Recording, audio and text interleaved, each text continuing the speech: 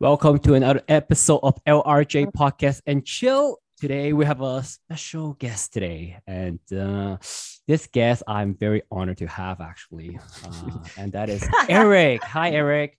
Hi, Eric. Hey, hi. Thanks for having So, me. I guess if we were to go around and ask, people would describe Eric, right? I think usually people is gonna be like, Muscular. oh, that guy, so muscular, so fit, right? But the more I know Eric, right, I realized that, oh my goodness, like he's I think he might be one of the most genuine and down to earth person I've ever met.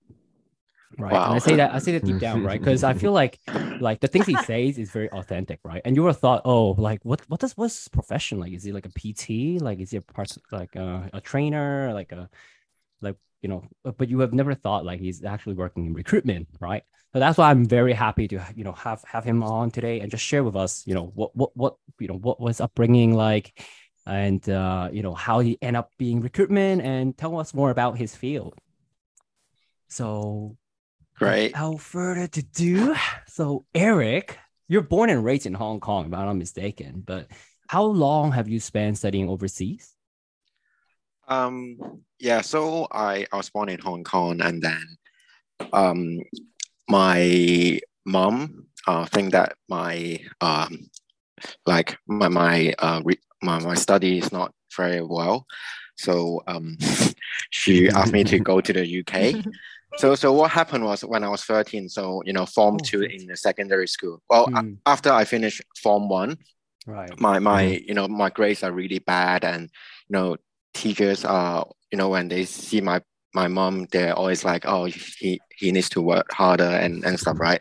So she decided to find a school for me in the UK. It was pretty late, so it was around like summer, and she was able to find one school in UK, but it wasn't actually a good school. But then we have decided I'll go. I didn't want to go at the beginning. I was like 13, right? So is that Zhongyat? Is that Zhongyat? Is that yeah, form, after Zhongyat, yeah, form one. oh, after form one. Oh, well. Yeah, just finished Okay. form one. Okay. Yeah, I actually got in a pretty good school. Wow, that's but good. That's good. yeah, but my grades was really bad after the first year. Yeah, so I mean, like, have you just don't like studying, or what was I would have thought you always have good grades, to be honest, Eric, given your work ethics and your yeah, I think my grades was not bad during primary school, right. but then when you get into a good school, right, everybody was like better than you, and I don't know, I was just bad at that time. I don't know why. Like my first year was really bad. Yeah, it was really bad. Yeah. And then actually towards the end of the summer, we decided, she found me a school. We decided I'm gonna go. But towards the end of the summer, she changed her mind, and she was like, "Oh, actually, I don't want you to go yet. Maybe you will find you a better school.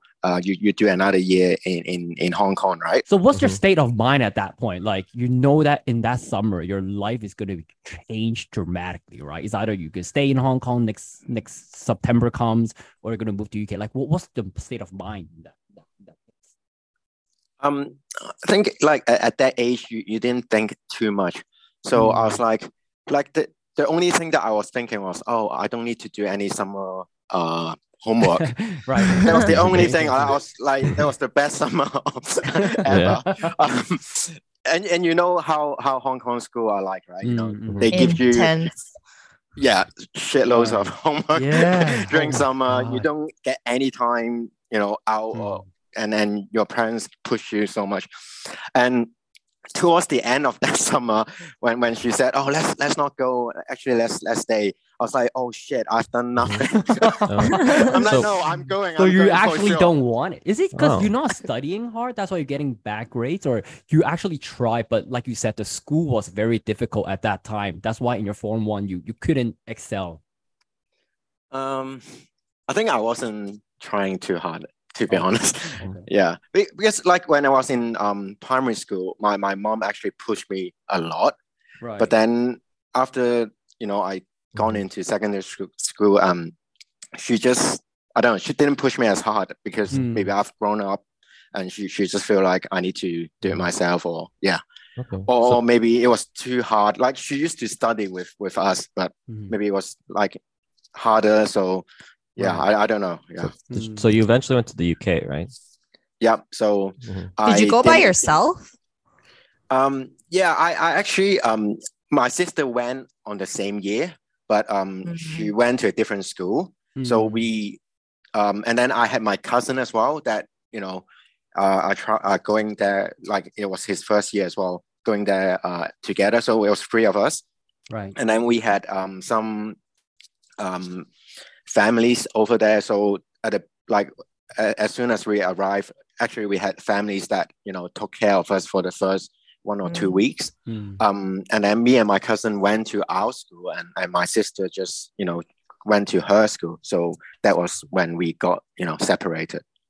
So tough. Because it's similar to myself, right? I wasn't getting like good grades. So when grade 7 comes on, my mom's like, all right, go in Canada, right? Because apparently English was the only subject that I can kind of score a little bit higher. So, but it's so, I remember it's so tough. I don't know about you, Eric. I remember like, I don't know what the hell happened. I just hopped onto the plane, right? And then 2 weeks without seeing my parents, I was like, oh my goodness, where am I, right? And everyone talking English, I don't even know what they're saying, right? Yeah, were you exactly okay the back same. then? Yeah, were you No. okay back then, or okay? No, I think at the beginning it didn't hit me as hard because Mm. like I went the first 2 weeks we were with our families, and they kind of, you know, took us traveling here and there. So it was kind of like a holiday at the beginning. But what really hit us was, you know, me and my cousin, I remember we land into that, you know, the school that we were there for the first year. It was in North Devon. So it was really far, like 6 hours train or something. And then we got there. We were the first one there. You know, the other students hasn't arrived yet. So the first night I remember, like me and him, we were in the room in our boarding school. It was only us two. And then, you know, we were crying. But like we didn't want each other to know that we were crying. So we were like facing to the window. Crying about like like they missed the family so much. So I Like think homesick, right? Yeah, at that point it really hit you, like, oh shit, you're alone. You know, your parents are not around. You know, you're 13 at that time. That's really young. So yeah, Can't that was imagine. yeah, that was when it really hit. Yeah. oh my goodness. And then that's how you kind of, so you study all the way to uni in UK, right? Yeah. I mean, the first year, like there was a lot of Chinese students, so it didn't feel Felt like home. Yeah, it like after the other students arrived, you know, you kind of know more people, and the whole boarding house was actually, you know, people from Hong Kong. So Eric's like, I got over it after a few months when I have my own crew. Yeah, so it was like, you know, just playing basketball, football. Right. It was just, you know, we didn't study at all for the first year. But were your grades all right though? Like no, it was really bad. So oh, it's actually worse than Hong Kong then. My English actually got worse because I actually have a chance to speak English because it was all Chinese student. Yeah. But we went to a different school on our second year, which there was a lot less, you know, Cantonese student. So you were forced to speak English. Yeah, pretty much. So did your English improve? I hope so. I don't know. No, but what I always thought, right? I was actually surprised. You know, I thought you were the ones that are very disciplined, right? Because obviously, you know, with your routine, right? Oh, we all know it takes discipline, right? But I would thought that, oh, like you're very strict to yourself. Like, okay, I'm going to chill out for 2 hours today. I'm going to spend 3 hours studying. And when would you say you start giving shit about grading and trying to kind of discipline yourself? I think it was when I got into I think Form 4, like GCSEs. Okay. So I don't know. I don't think there are anything that really changed me. It's just maybe it was the school because they actually push you a bit, like unlike the other school. And then we actually my sister also transferred to that school on her second year, so we were all together. And then my sister, she was always like top student. She would study really hard. Maybe that influenced me a bit. I don't know, but I don't know. And at that point, things starting to get easier as well. So when you actually study, you get results. So I don't know what changed, to be honest, but it was at that point, I don't think I worked really, really hard, but I did study, and my grades was also okay for GCSE. And then when you get good grades for GCSE, then you get to choose your subjects that you like for A levels, and then you keep on working hard. And, so what did you choose actually at that point? Like, yeah, it's strange, right? So in I don't know, John, do you, like if you feel the same, but in like UK all like everyone expect Chinese student to study maths, science, physics, all those kind of very technical, mathematical subject, right? But I actually I did choose math. I did choose physics, but I also picked psychology. You pick psychology. Yeah, so I think it's quite surprise for a lot of people as well, because psychology is all essay writing, it require a lot of very good level of English, right? So but I don't know, I was interested in that subject, and then I actually enjoyed that subject as well, and that is what I did also did in uni as well. So you studied Wait, psychology? so you major in psychology, Eric? Yeah. Wow, I've never thought you actually major in psychology. I thought some business or math or something. Yeah, exactly right. So all Chinese students, they do business or math or engineering. Wow.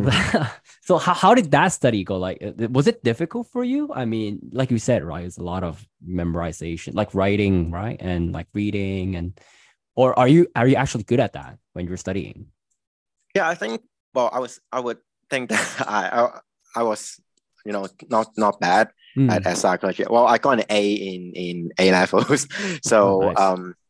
Well, that means that you're good. That means that you're good. Yeah. Yeah, but it was funny. Like, when on my first like A level first year in A levels, I actually got good grades in psychology, and then some of the other students, those 鬼仔鬼妹, they actually thought that, oh, you're good because your sister helped you. Oh. And then my sister don't actually do psychology, so I was like, no, I actually study myself and got good grades. I was just interested in that subject, and the teachers was actually really, really good in my high school, the psychology teacher. And that's how I was determined to do psychology in uni as well. So I picked that subject. Yeah. So going into psychology, like before you study, so obviously you tell your parents, tell your mom, oh, I'm studying psychology. Have you thought about, okay, so I'm going to be a psychologist when I graduate, or or you just literally be like, oh, I'm just interested in this subject, that's why I'm going for it? That I wanted to be a clinical psychologist. Yeah, to be honest, when I was at that age, when I was doing A levels, but I think A levels was interesting. It was the subject was fun. The teacher was good, and it got me really. I was really interested in that subject, right? But when I actually got into uni, it was a completely different story. It was a lot harder, and the stuff, some of the stuff are not as interesting. It was just a lot of research papers, research papers. It wasn't something that I was expecting. So kind of given up the clinical psychology part. But you did manage to 1 year go have you thought about, oh, maybe I might switch my major at some point during your uni, or you just kind of tough it out? No, actually, I didn't have that thought, but yeah, I just tough it out. Like uni, it was not easy. I thought, because it like when you're not interested in something, right? It it's harder to study for it. Mm-hmm. Yeah. So how would you say like did that kind of push you to be more disciplined in a sense that because I'm facing a harder challenge, that's why I have to discipline myself. I have to go out less or I just fuck around because I'm in uni, right? Because I don't think he fucked around, man. I did fuck around a lot. Eric fuck around a lot, John. What do you mean? Oh, wow. No, sorry, my wife is looking at me right now. Not in that, not in the sense of what you're thinking. Not like fucking around, like fucking around. Yeah, right? I'm like just fucking around, like I don't study. I skip classes. Yeah, we go out party. I spend a lot of time with my wife, my girlfriend at that time. But you still managed to get good grades, though. That's I actually did not get good grades in uni. Like I only pass. Right. Yeah. So, but then I was lucky that I got into a master. My master application actually was successful as well. In the same uni as well. Yeah. Goodness. Master in psychology? Occupational psychology. Whoa, so you're actually heading to that path. That's it's different. It's not clinical, but occupational psychologist. Well, at least you're heading to a psychologist path, right? What I'm saying is true. But at that time, I just wanted to do another year of studying because it was just so fun, right? Uni. You didn't want to leave. Exactly. I didn't want to go to find job or reality. Exactly. Yeah. Exactly. How would you describe? Because I never been to UK, right? And you obviously party in UK as well, right? No. Yes. Yes, I did. But how would you say? Wife is watching. But how would you say it's different compared to Hong Kong? The party wise, the fun days. I don't know. It's just a lot cheaper. Oh, it's cheaper because there are a lot of student party, right? And and you party on weekdays, Right. Have you ever partied on weekdays since you graduated or since you started working? I have. John goes every day. I used to, not anymore. Every day. Yeah, I guess it's just cheaper, and everybody you kind of know as well. It's a smaller community, I guess, right? Yeah. Especially for Asian as well. I think it's more of like the uni people, right? Because usually it's like cheaper around the universities or the bars around the universities. So because like exactly. uni people drinks are cheaper. They don't have that much money, so it's cheaper there. And they used to have a lot of like Chinese party as well, organized by Chinese people. Yeah, it's just a lot of fun. But have it ever crossed your mind like, oh shit, I might not actually pass this course, or you're pretty confident that no matter what happened, you're gonna manage to barely. No, actually, on my second year of my bachelor degree, I actually thought that I wasn't going to pass. I failed one subject and I had to redo the exam in Hong Kong because if I don't pass that, I will get kicked out of the course. So I was pretty close. I don't see Eric. I can never imagine you were like that back then because really, I thought you have certain standard for yourself, right? Like obviously now you do, right? But I would have thought back then it's like, oh shit, like no matter what happened, like I'm not gonna let shit go under the, hit the fan or whatever. But wow. Yeah. Like I used to all those coursework and stuff, I do it the night before.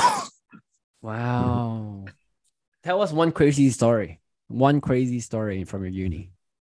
Yeah, it was bad, but I did enjoy it. I have no regret, to be honest.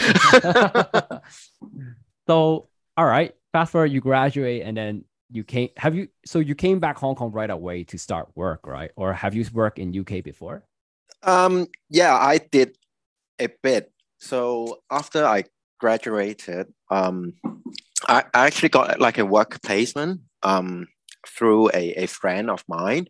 Right. So I like for a friend's mom. Yeah. So she introduced me to an accounting firm. So I did Mm. maybe 3 months there, like a work placement. Wait, this is in Um, UK? in UK, yeah. So doing accounting. Right. Well, that's That's so not different. that's so different. Yeah, I was about to say. Yeah. Yeah. So I had to, because I wanted to try to find a job in UK as well at that point. So I had to Okay. stay, and somehow I got this opportunity, and I just had to go for it. But Oh, it that's was your first so, job then. That's your yeah. first job And ever. I was actually living with my friends, Mm. parents Mm. at his place. Mm. But it was so boring. Seriously, Mhm. so boring. Like look at numbers every single day. So after this placement, you kind of be like, all right, screw this. I'm not going back, or this is not Yeah. what I So wanted. after the placement, the manager actually asked me to stay. Like he was like, "Oh, you should stay. Oh. You know, um, continue." But I and I have already booked a ticket back to Hong Kong, and Okay, all so you'd my be like, all right, screw this. I'm yeah, heading back home. all Right. my other friends are already in Hong Kong at that point, because some of them didn't do a master's degree, so they Right. went back to Hong Kong. Most of my close friends actually they're back in Hong Kong, so naturally Makes sense. I Yeah. really wanted to go back and be with them, and so I didn't. I was like, yeah, fuck this, I'm going. Mhm. So when you came back to Hong Kong and then you start looking for jobs, have you ever thought about, oh, maybe I should do something related to psychology, or work in a clinic, or occupation related psychology? Like, what are you thinking back then? Yeah, I did not. I had no idea what I wanted to do at that point. So I Mm. think it's the same for almost a lot of people, except if they're professional, like doctors, lawyer, or those kind of Yeah. professions, right? But I think for most of us, we just We're we were lost. lost. Yeah, exactly. And at that point, one of my best friend, he actually was working in recruitment. So he was at one of a really big recruitment firm. So he Mm. has been telling me, like even before I came back, but he has been telling me, oh, recruitment is so good. You earn so much money. Commission. Wow. Mhm. So Blah blah even blah. remotely, your friend is selling you. Sale 緊你， Exactly. 喂，過嚟啦，join 啦，好正。And you be like, but you have no idea what it is back then. You just pretty much Yeah, you just thought, got oh, influenced by him. yeah, exactly. Like I didn't know what it was. So he actually, like when I got back, he actually asked me to join his company. So he got me an interview opportunity at his company. Right. I remember I went up there, and he came to meet me. He's like, "Oh, my boss will be ready, in 15 minutes." Blah blah blah. Yeah. And I waited, and then his like that guy did not turn up. Like he had another meeting or something, so I didn't get the interview. So I just left. Wait, what? So you actually went, but the boss never showed up, and you left. Yeah. So like Wow. my friend was there. Like he came to greet me. Put me in a room, like prepare me, etc. But his boss has something, I remember. So I didn't actually see his boss. Wow. And then at that point, kind of that whole excitement kind of went down. So I did not get another interview there. And then I was lost again. Oh, wow. So you actually didn't go follow through. No. So I did Oh. not get into recruitment as my first job. This is very interesting. But I just want to taking a pause here, right? So before you walk in to interview for this position, right? Have you kind of tell your parents like, oh, I'm going for an interview with recruitment firm, or like what's your mindset? Because it's very different from what you study. And for example, if I got a major in something, I would much rather try out something that's related to my major, right? Especially a master's degree, right? Yeah, the thing is, like occupational psychology is kind of like, it talks about how to change a company. It's similar to what they what everyone is talking about nowadays, like HR transformation, all those kind of things, right? It's kind of like that. We actually did a lot of things related to HR. Selection, personality tests. Oh, okay. So somewhat related to HR, yeah. HR. But I didn't know at that. Well, yeah, I didn't quite link it at that time. But like at that time, it's not a professional in Hong Kong, but in UK you can actually get a license as a occupational psychologist, and you help company make changes, how to restructure and kind of improve their company, right? Yeah. But at that time, I think UK like the economy wasn't doing well, so this kind of job naturally is not. It's not a essential job, right? It's not like finance, or it's not like sales. Is that the same as US as well, John? Do you know about it? Like, is it something? I haven't really heard about it, no. But is it something similar to like the Myers-Briggs, the personality test? Is that what you had to do when you had to do the occupational? There are a lot of personality tests, but that's kind of like something that we learned. Yeah, I see. Sorry. So go back to go back to your story. So your disappointment kind of fell down after the Boston interview for the first time, and then you'd be like, all right, screw this, right? So then what's next? What happened next? Yeah, I was lost. So I don't know what to do.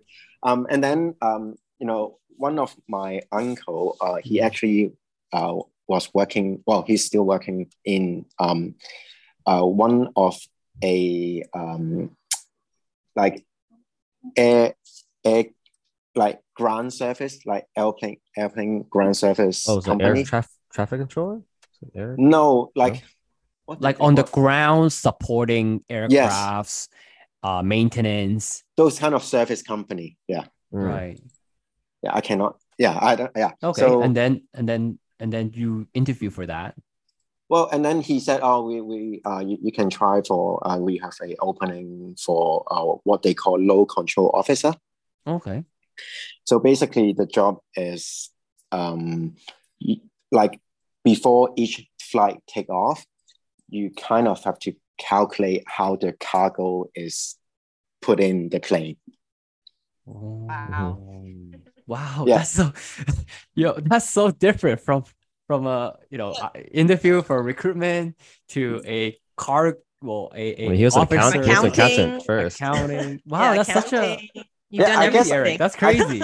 I guess I was just lazy, right? Because you don't want to go proactively look for jobs or think about what job you want to do, and then when you have people come to you, oh, you can try for this job, and you're like, okay, whatever. Okay. Let's do it.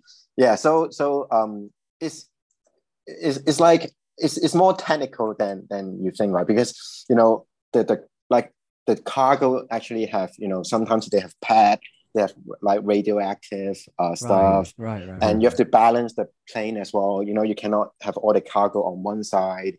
Yeah, for sure. It's hard. Don't get me wrong. It's not like a normal. Like it takes like skills and knowledge to calculate correctly. Yeah. So we had like 1 month of classroom training, and then another month of on the job training. Right. And then I resigned. Wait, how long did you spend working there? 2 months. 2 months, and you don't like it. You'd be like, all right, screw this. No, because the salary was really low, to be honest. Yeah. Right. And we had to do shift as well. So you have to do overnight shift. Yeah. It was really hard. And so that's I just. So you quit without a job in line? No, I did find a job. So I found another job, very different as well. So I find another job at a education consultant. Whoa. Leslie, you have something to say about that? Whoa. Eric, that's so, oh my goodness. How many jobs did you try? Are you gonna, that's crazy. No, keep going. Industries. Sorry. Yeah, that's interesting. Yeah, so that is like basically an agent for helping students to find school in UK, Australia, US, those kind of things. Yeah. Right. and I guess someone refer you to this job again. Oh no, actually I find that myself. Yeah, I was so sick of the night shift that I Right. actually go look for a job, and Right. somehow I don't know how I found that. And then I got into that. Do you have to sell? Do you have to sell in that job? Yes, a little bit. So Oh, so that's your first sales job. yeah, you have to sell the school to the student, I guess. Yeah. Hmm. Yeah, but you have to help them, do applications. But then it's hard to sell sometimes because it depends on their grade, right? And also, certain grades have limited choices, and then some student they already know what they want to, Yeah. like where they want to go. Yeah. Yeah. But the company that I was in actually signed a lot of school. So we had, a lot of choices for the student to choose. Hmm. Therefore, it was kind of easier. So is it easier to go through these agents to get to those schools that you have signed contract with?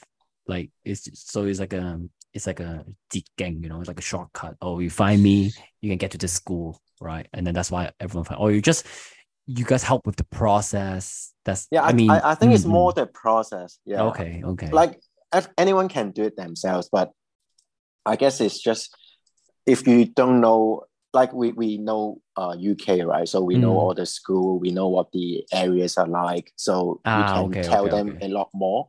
But if you have been in Hong Kong for all your life, you wouldn't know where the area is, what are they famous for, how far is it for traveling, etc. Right?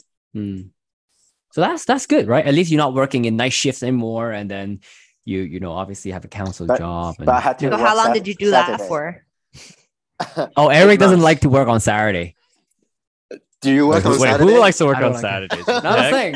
Obviously, heck, we don't. Well, I'm sorry, I have Dragon Ball. I don't know about you guys. That's work. Come on, Ryan. I'm kidding. All right, so Eric, how long did you kind of stay there for? 8 months. Okay, it's a little bit longer. It's making progress, but yeah, thank you. Each job is getting longer.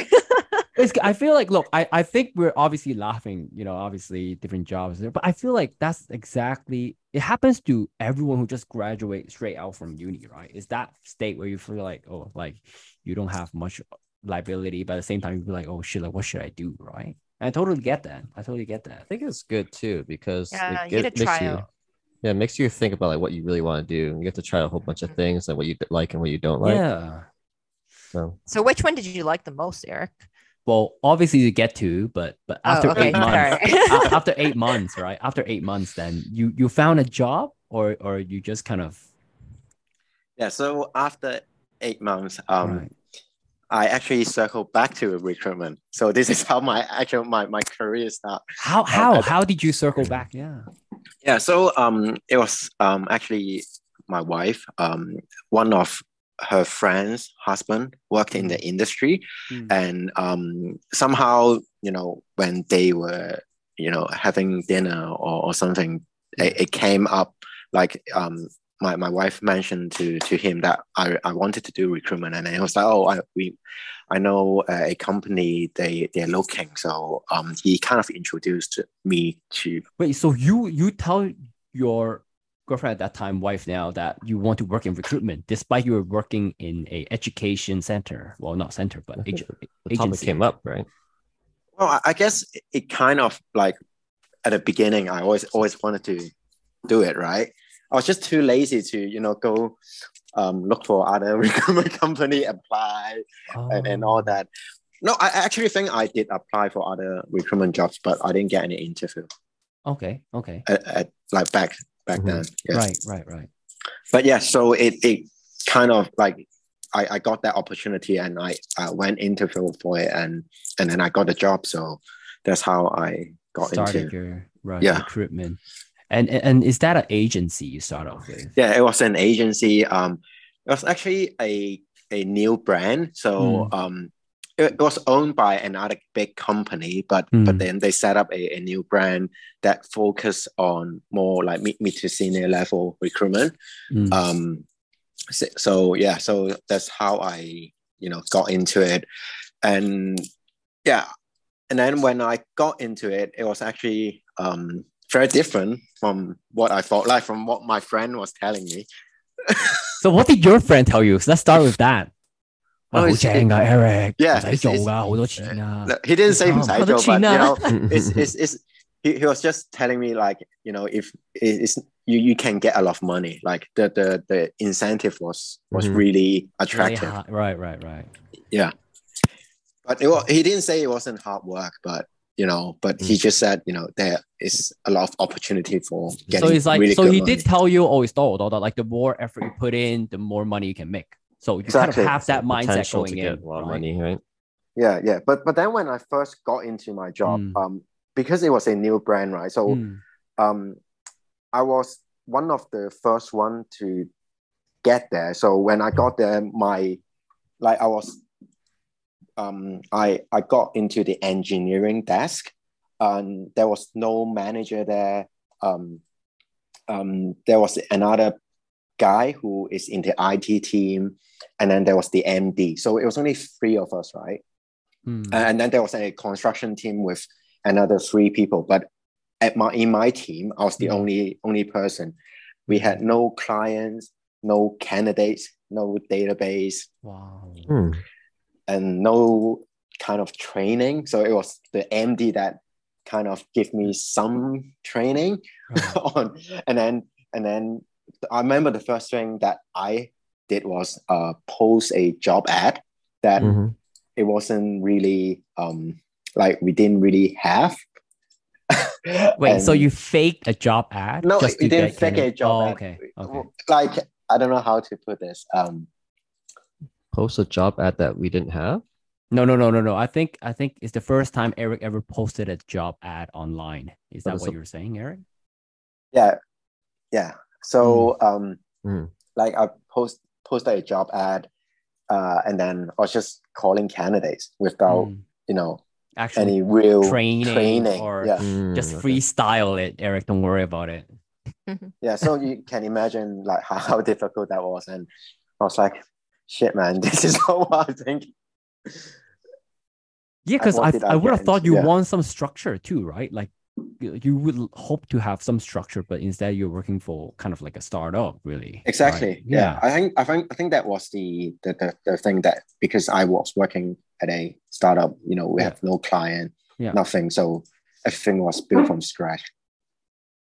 So at that point, do you feel discouraged? The fact that, oh shit, like it's such a small company, and then I don't even know what I'm kind of the doing. first 3 months was difficult, and then like we started having more people come in, and then my manager came in, and then he actually brought in some clients, and I actually have like real job to work on.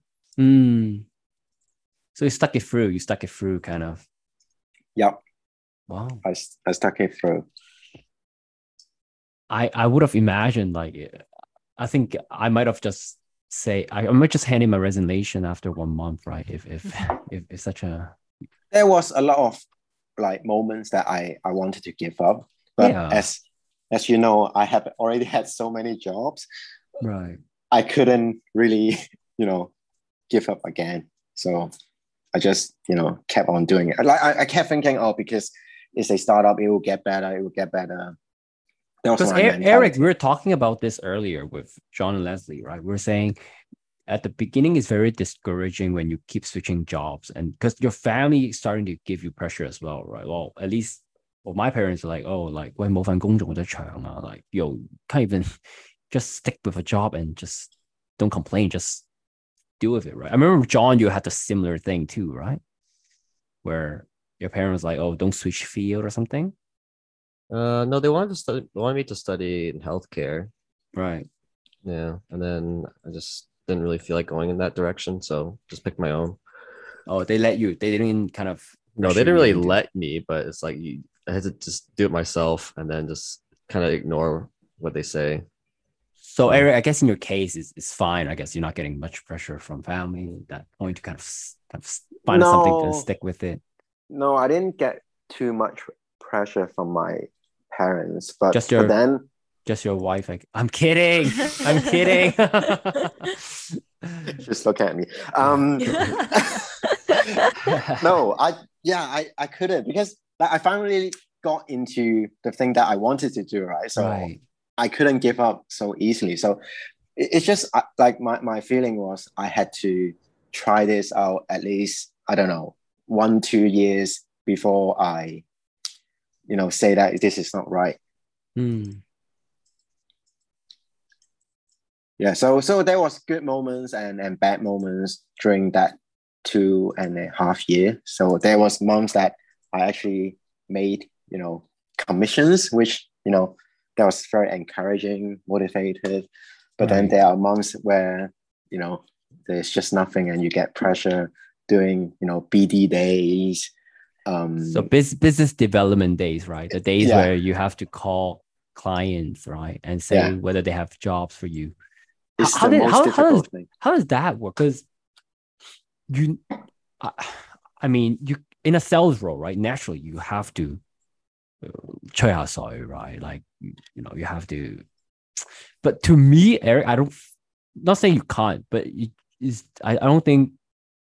How should I say it, guys? Do you feel like your character might not be up for this type of job? Let's put it that way.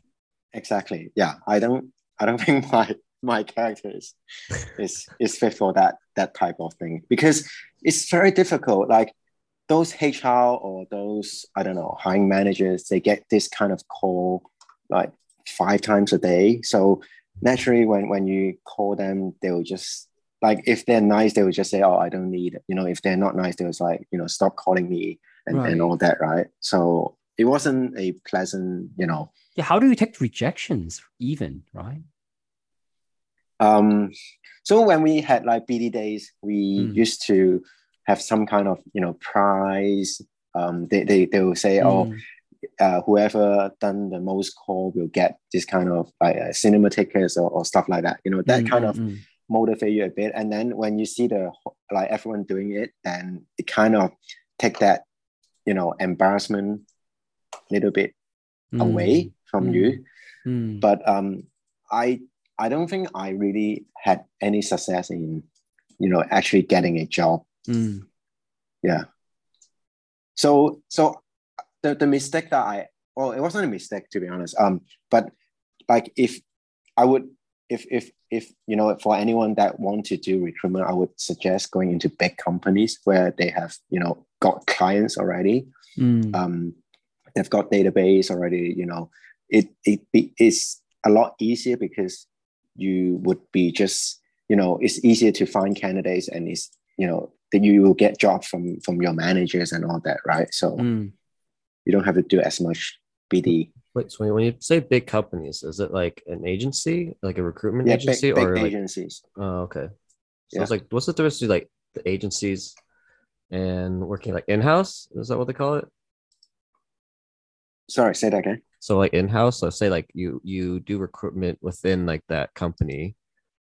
No, what I mean by like big companies is like big agency company where they just like big names and pretty much I guess more well-established agency that already have been doing recruitment for many years, so they have a portfolio of candidates and clients that they can keep calling, right? They already established that relationship. Like probably when you go in there, after like their structured training, and then after training, they will already be able to give you, let's say, 5-10 jobs, and you just have to find candidates.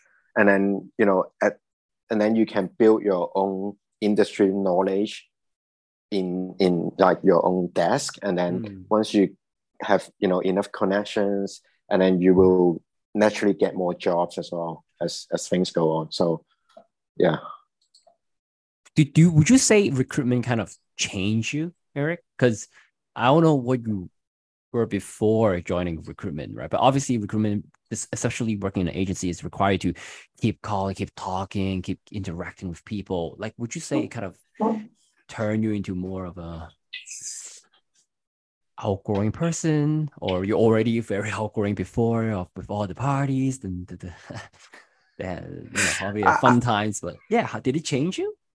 I wouldn't describe myself as an outgoing person, right? Because like if remember when you first know me, like I don't really talk much.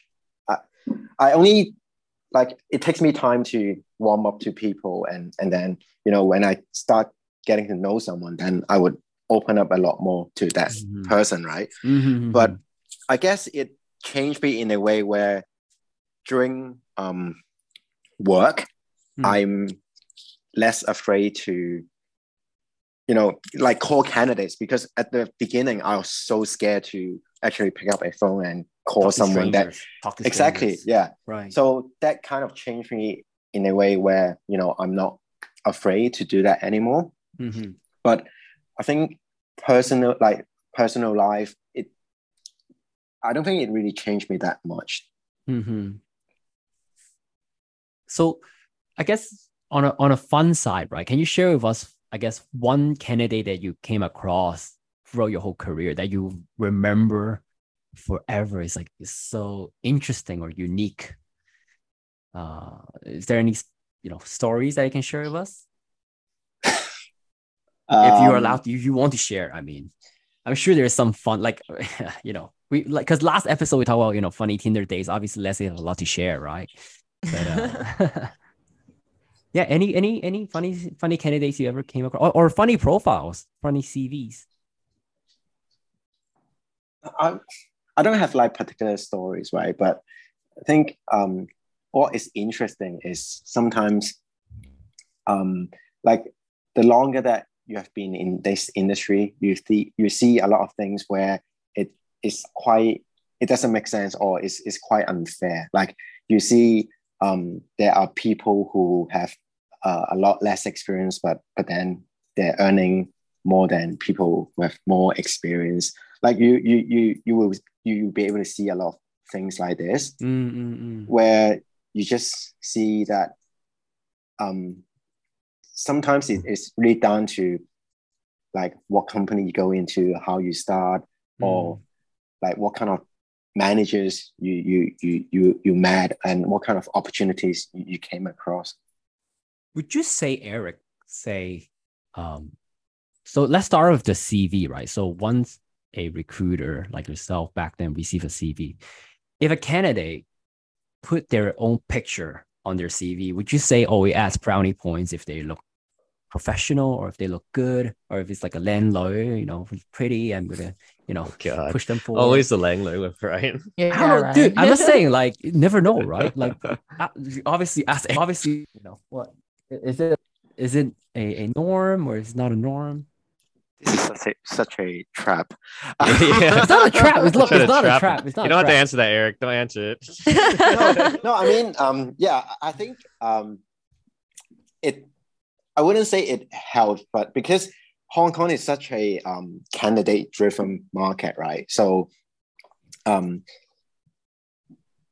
CV is quite important. I wouldn't reject someone because they have a picture, or I wouldn't reject someone because they don't have a picture. Like at the end of the day, it comes down to the actual profile, or whether the experience fit into the job. But then having a picture that is interesting will lighten your day a bit.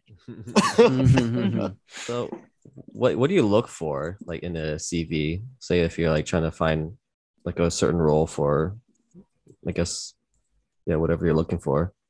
Yeah, I guess it's like company, are they stable? What kind of roles they have done, salary. Yeah, it really depends on the job that you're looking for. Actually, I have a question on the salary part. So would you rather them put the salary on their CV, or would that really help? Because I feel like a lot of people, say in America, they really don't want to put in their salary into their, I guess, CV, or show it to their employer, because they think, oh, what I did before shouldn't affect, like, or what my salary before shouldn't affect my salary later. Yeah, I get that a lot. Like when we when we hire people overseas as well. I don't know, maybe it's a different culture thing, like Asia versus US, Australia. But I think in Hong Kong, right, or even in Asia, we have to look at what they're earning currently. That's just how it is in here. Do you think it's fair?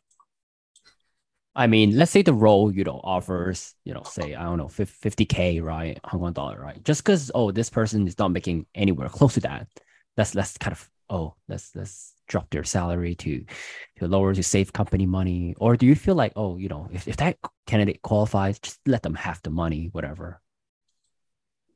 It's a very difficult question. No, just what you think, right? I mean, look, it's just what you think, right? I mean, I just in the Asia culture, because we don't know, yeah. But I've been in this, like I've been working in Hong Kong, like this industry for so long. So naturally, I have been, I've been learning that way. But like, to be honest with you, I think you need that as a reference, because it's hard to just say a number, like, you should pay this person that much, right? So as a reference, yes, but I think we shouldn't limit just by what they're currently earning. But it's something that we need as a reference. I guess that's, I guess I could see it makes sense, because I guess how much they make is like how much value they're providing, right? So if they're, I don't know, providing this amount of value before, then maybe it's kind of hard to see that they're able to like have a big jump. Yeah, I wouldn't say, like, it's not directly, we shouldn't see it that way, like, oh, you're making that money, you must be producing, that kind of productivity. It's never the case. It's rarely the case. Right? Exactly. I'm just saying it's like it could be like that side, providing that argument for why people use that as a reference, right? Yeah, but then if you don't have a reference, and it's very hard to just like an open check for someone, right? Yeah, because I could see it. Say, I mean, you open your own company, and you say, "Oh, I'm the CTO of or say CTO of this company," but then it'll be, I guess, a good reference to know how much they make or something like that to base it off on. Because maybe they're not making that lot, and then you just have the title, and then that's like the only thing you reference off of. So, like something like that. Just playing devil's advocate. Use their title to kind of gauge how much they should be worth. Yeah, I mean, I'm just saying like devil's advocate. So, no, it makes sense though. It makes sense though. I see where you're coming from. I guess Hong Kong is not at that point yet, right? No, but I think the mentality from like places like US is that, your job, you're supposed to pay that around that range for that job. So it doesn't matter how much I'm earning now. You should be paying me that much because I'm going into that job. That's their mentality, right? Yeah. Which is true in some kind of way. But then, like, there must be a reason, like, you are not, like, why you're not earning close to that salary, right? It could be like many different reasons, but it's hard to just, like, it's a big risk to, I'm paying you double just because that job, is at that range. I guess, Eric, one thing I want to ask is there something that a candidate should never ask, say, a hiring manager during interview? So a story that I had is my friend interview for this super local company, right? Local to the max company, right?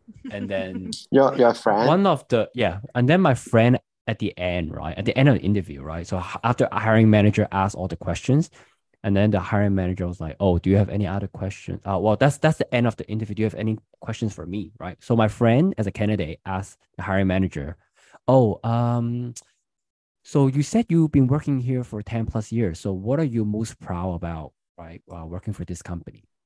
So that local to the max hiring manager, very local, straight up said, "Oh, this question is not relevant to the job. I'm not going to answer you." Well, right away, my friend was like, "Oh, okay," and then she left, and then never heard back from this company. Right? Well, is that a dumb question to ask? Number one, and number two No. is that not a norm in Hong Kong local companies to be a little bit outside of the box and ask questions like, you know? I actually think that was a really good question, to be honest.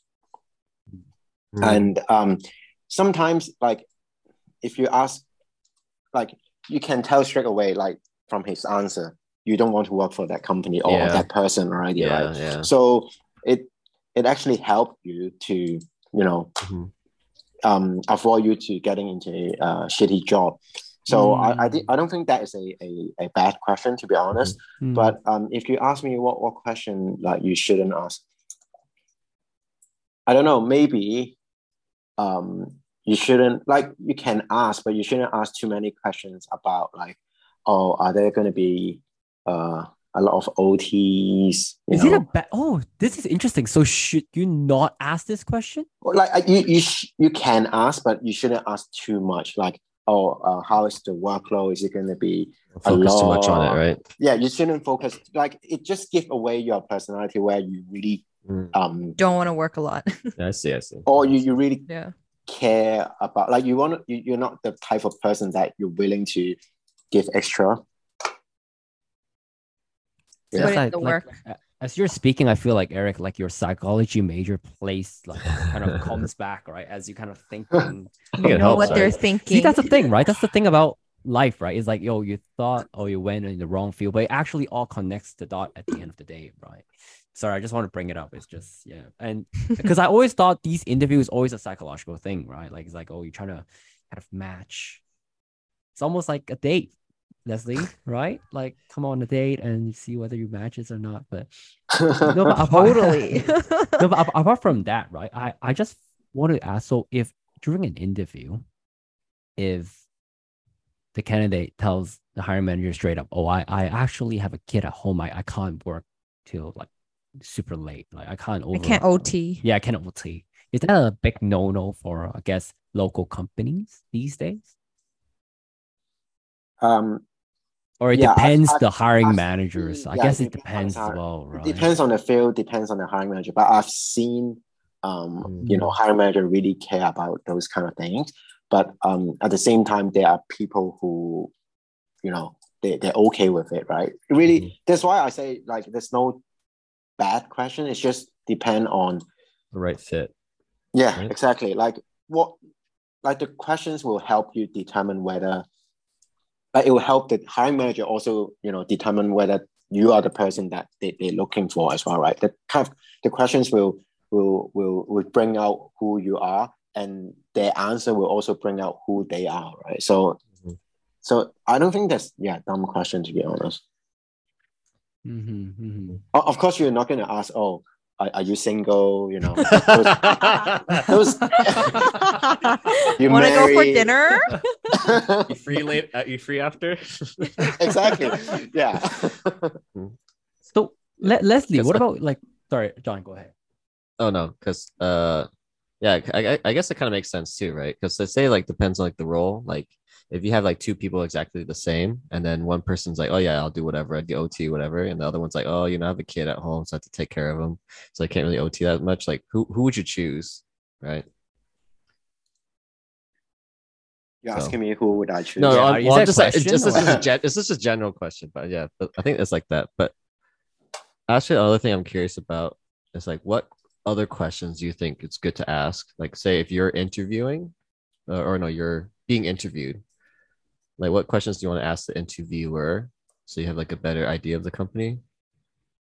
Yeah, I think it also show that, like, the question itself doesn't really matter, right? But it's rather the, like, if you keep asking, oh, you know, what's the company like, you know, progressions, you know, an example of, you know, people that have been here for a long time and they have been, you know, promoted and successful. You know, if you keep asking those kind of questions, it just show that, oh, you, like, as the candidate, want to go into this company as long term, right? You're serious about the job because you're thinking ahead.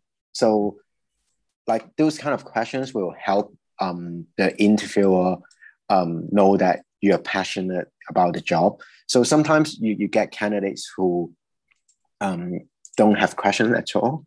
And naturally, like as an interviewer, you would think, oh, maybe is he really interested in the job? Why doesn't he have any question, right? So the actual question doesn't matter. It's just like it helps you show your interest, I guess.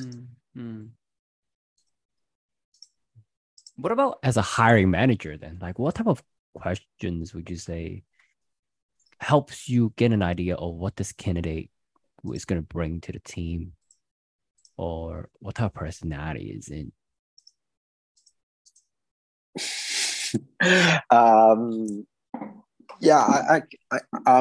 I think asking them to show examples, like past experience, what kind of example, or even scenario questions. Scenario questions a lot. If this happened, how would you handle it? Those kind of thing.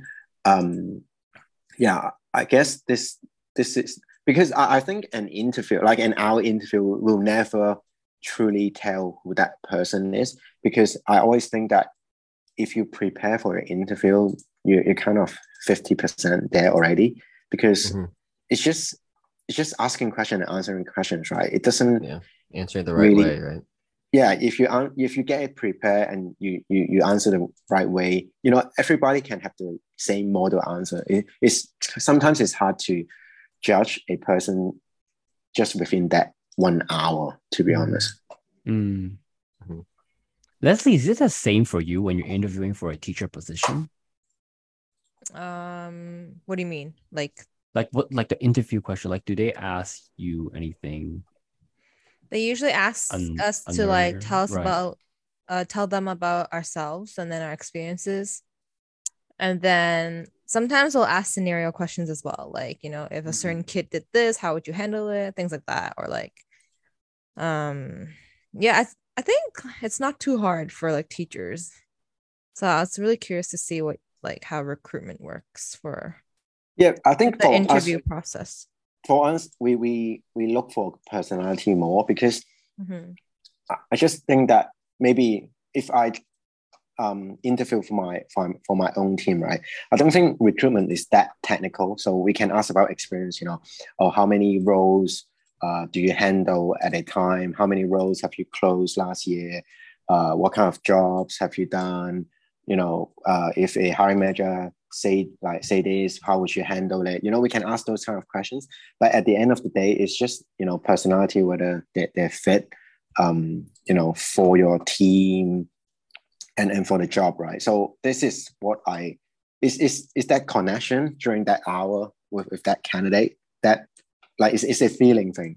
I know it's not very scientific, but for me, because I just think that you will never know how that person actually work until they are on that job, to be honest. So it's more the chemistry, whether the personality fit. I remember interviewing for some technical jobs. I'm not sure, John, whether you had this experience before, right?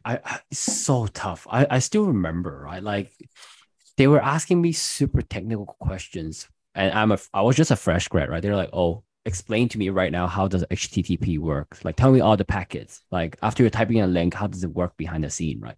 I feel like, holy shit. Dude, in the interview, you're kind of tense, right? You'd be like, oh shit. And then there's 2 to 3 interviewers in the room, right? And then they ask you this type of questions. Scary. And they all expert, right? I remember like that feeling of, holy shit, like I don't even know what I'm saying. Yeah, just you get nervous. And then then you just try to start stuttering. Yeah. And I remember so it was like a few years back. I was interviewing for this position at one of the iBanks, right? This is like some trader desk system support project, whatever, right?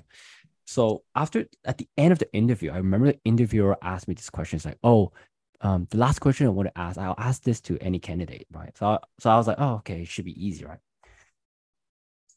This hiring manager tells me, oh, can you tell me the answer of 999 times 999 right on the spot. I would have been able to do that. On the spot, Leslie? Yeah. On I'm the a human spot? calculator. I don't know. I must have heard the question before. I mean, I heard it before, but can you on the spot? Yeah, I can't do it. I can't do it. I'd be like, so I think I gave up after 15 seconds. I was like, all right, you know what? But the thing is, I mean, before when I was a fresh grad, I wouldn't really. I'll try to do it, but then now I'll be like, why am I being asked this?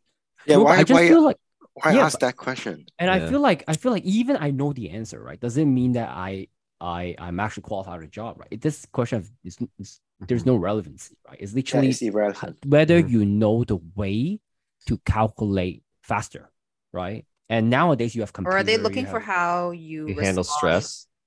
And that too. Is that normal? Is that normal, Eric? Because I remember there's like some like banks or it's like or no maybe banks or iBanks that they would ask you questions or they're trying to make the interview really stressful to see how you handle under stress or see what you do under stress. Is that normal? Maybe but like the question itself might not actually link to the job. It's just an environment they're trying to create to see how you react, right? I guess it goes with the fit, like if you're the right fit for the thing or if you're the right fit for the role. Yeah, because I had a hiring manager that had a test like an Excel test or something like that, and they do not allow you to use any form of device calculator to do it, right? So I was just asking, like, when they are actually at the job, are they allowed to use calculator? And he was like, oh yeah, of course they are. So why not allow that? Yeah, why? Yeah, exactly. Like that's the question that I asked. What did they say? What did they say? I don't know. At the end, he just say, "Oh, they're allowed to use it." Oh, maybe it's like, "Oh, this is how we usually do it," or "This is how it's always done." Yeah, exactly. It's how it's always done. Actually, on the paper itself, it says like you're not allowed to use any form of device. But that's the thing, right? Like there are people that just sometimes don't think about why things are done this way, and when you think deeper, actually, like at the job, do you actually need that skill set to do it? Maybe not. So I think it also speaks to the fact that not all hiring managers know how to assess their candidate. They try to think of something to assess someone, but they actually doing it wrong, right? And I think it takes not all manager knows how to be a good manager. Let's put it that way, right? So it's very sad. That's me right there. John, I think you're fine. You just bring them out party, but So John, how do you interview candidates? I was gonna ask you that question. Oh, you have any tips John. to like find candidates, or how to find the right candidate? I guess like try to. Question. Because for me, there's no training for like a lot of managers. They don't get training on how to interview, right? Like you just become a manager and like does your company provide training for you to? Oh, you need to learn how to interview because you're going to be hiring.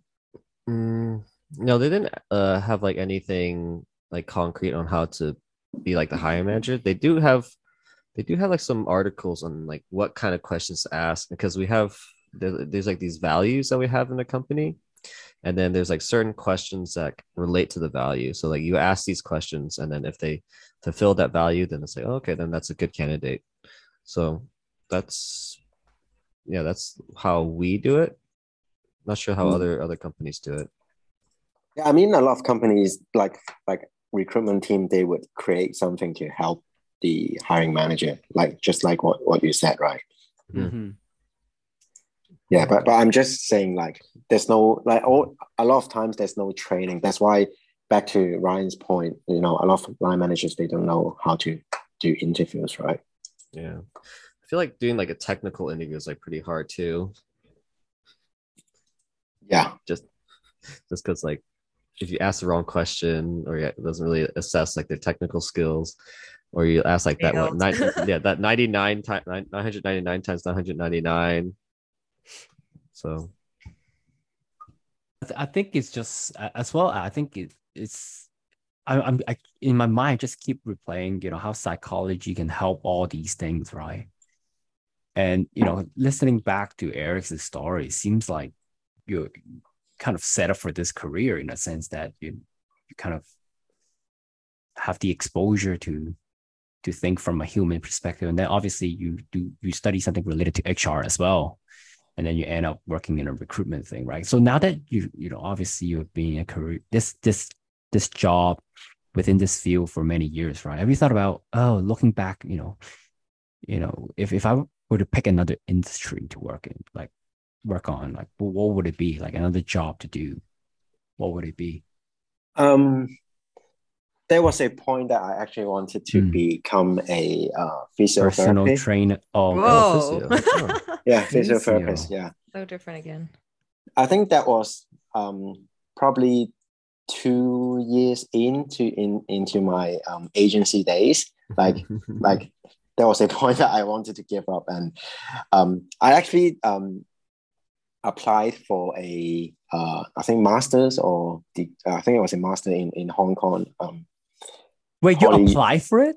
Yeah, Poly. Wow. To do study physiotherapy so that I can. But I didn't get accepted, so I kept on doing recruitment. So if you actually got accepted, maybe would you have changed? Yeah, would you have changed? Yeah, I think I would have. Wait, back then, have you started your kind of your routine workout, your mindset of discipline, or I think I just started trying Dragon Ball, and also I've been doing weight training for maybe 1 year. Right. So, what was it? Dragon Ball first or weight training first? It was weight training first, and then Dragon Ball. So you kind of picked up weight training by yourself, and you feel like, all right, one day you feel like, all right, I need to do something about it.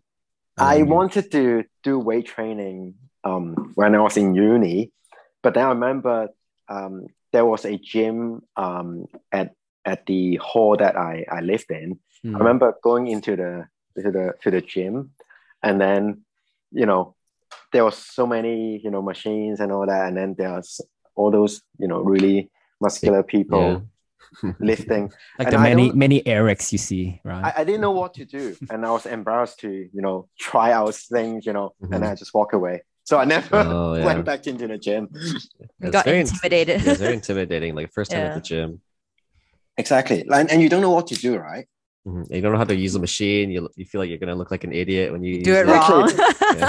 Yeah, exactly. But then I had a friend, the same friend that asked me to go into recruitment.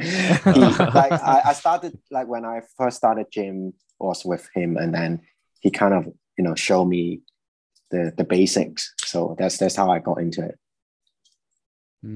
Should buy a drink for that friend. That friend is that's a good friend. That's why I say, John, you have to take Ryan. I've been trying to. He never goes to the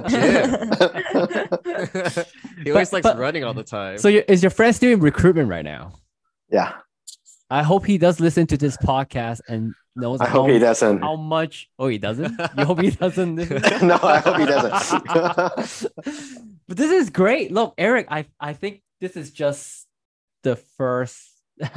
You said this is your first time doing your podcast, but I thought this is great. I mean, you have a lot of things to share, and definitely a journey that I would never expect. That's how you kind of end up in recruitment, right? I thought you would have known me better. Look, that's exactly why I look forward for this episode, because I want to know more about it. Ryan was so excited for this. I was actually very excited. I'll be honest. I actually would ask you, like, it's like a bonus part right here, right? It's a bonus bonus. So Eric, when would you say you kind of become very disciplined person, right? Because throughout this whole sharing, it seems like人哋叫我咪去咯, like, okay, fine, try it or whatever. But I'm sure there's a point where you feel like, oh shit, like I need to figure shit out. Like I have a routine I have to stick to. I have something that I want to accomplish, right? And I guess is it because it doesn't sound like recruitment changed you that much. Is it Dragon Ball? Is it workout that kind of put you and turn you into what you are today? Feels like I think you know what I I'm think saying? it was the you know, when I started working out, and then like at the beginning the changes is massive, right? I don't, John, you can agree. You agree? It's called the newbie gains, right? Exactly. So when you first start out, you get a lot of muscle in the very beginning. Yeah. Exactly. And you get a lot of kind of encouragement. People's like, oh, 大隻咗好多 You get addicted, right? Yeah. And then and then you just, you know, try to learn more, and then you know, try to do better. And I think that's how my discipline started. And then the Dragon Ball helped a lot as well, you know, how disciplined our team is, and we did achieve quite a lot, right? You know, our team. So kind of, you know that if you're disciplined, you know, things will eventually come, right? So I would have thought, like, don't before I do this podcast, I would have thought, oh, because while you were while you're working in an agency, you have to chase the target. So that's how you build that mentality. It's like, oh shit, I can't gonna get my step off the pedal. I have to keep pushing myself to reach the higher, the next level, right? Because, you know, you might have a team, you might have clients, you might have, you know, candidate. You have to keep pushing yourself to do better, right? But would you say that kind of contribute to who you are today, or that's just one of the things that you have to do in your job? Yeah, that's just work. No, it's fair. Look, it's fair. I think it's really I don't know. I mean, like when I was in uni, right, I could never get up for work. I could, I mean, like for class, right? Class, yeah. But then since I've started working, I don't know why, like I don't snooze my alarm. I wake up at the first alarm. I don't have a second alarm. So I don't know what changed, but and then for the workout thing, it's just that when you get to a point where it's so hard to get better, then you have to be disciplined, like the food, like the sleep, all those kind of things. Because when you want to improve at a certain point, you just have to, you know, do something that is so takes to the next level, I guess, right? Yeah, so extreme. But I'm not that extreme, to be honest. So what the heck, Eric? You can't say that. You can't say that. No, seriously, you're one of the most John, people on our team, man. Yeah. Come on. I feel like if you associate Eric and you say, oh, go and hold Jack, everyone's like, oh, I know which Eric. Yeah, I know which Eric you're talking about. No, don't say that. But no, seriously, I think you should come back and share more about your just your routine, and your diet, Dragon Ball. and about. I think Ryan wants another episode about discipline. I do definitely want another episode. Like so this is just the beginning. A lot of questions about that. I'll see you next year. Well, 4 more months till next year. I take that, Eric. No, I mean next year. As in next year, September. If that's what it takes, sure. If that's what it takes. But it's great to have you, Eric. Thank you so much for, you know, coming on and share with us about, you know, your journey in recruitment in your life. Yeah, thanks a lot, Eric. We learned a lot, guys. A lot of good information.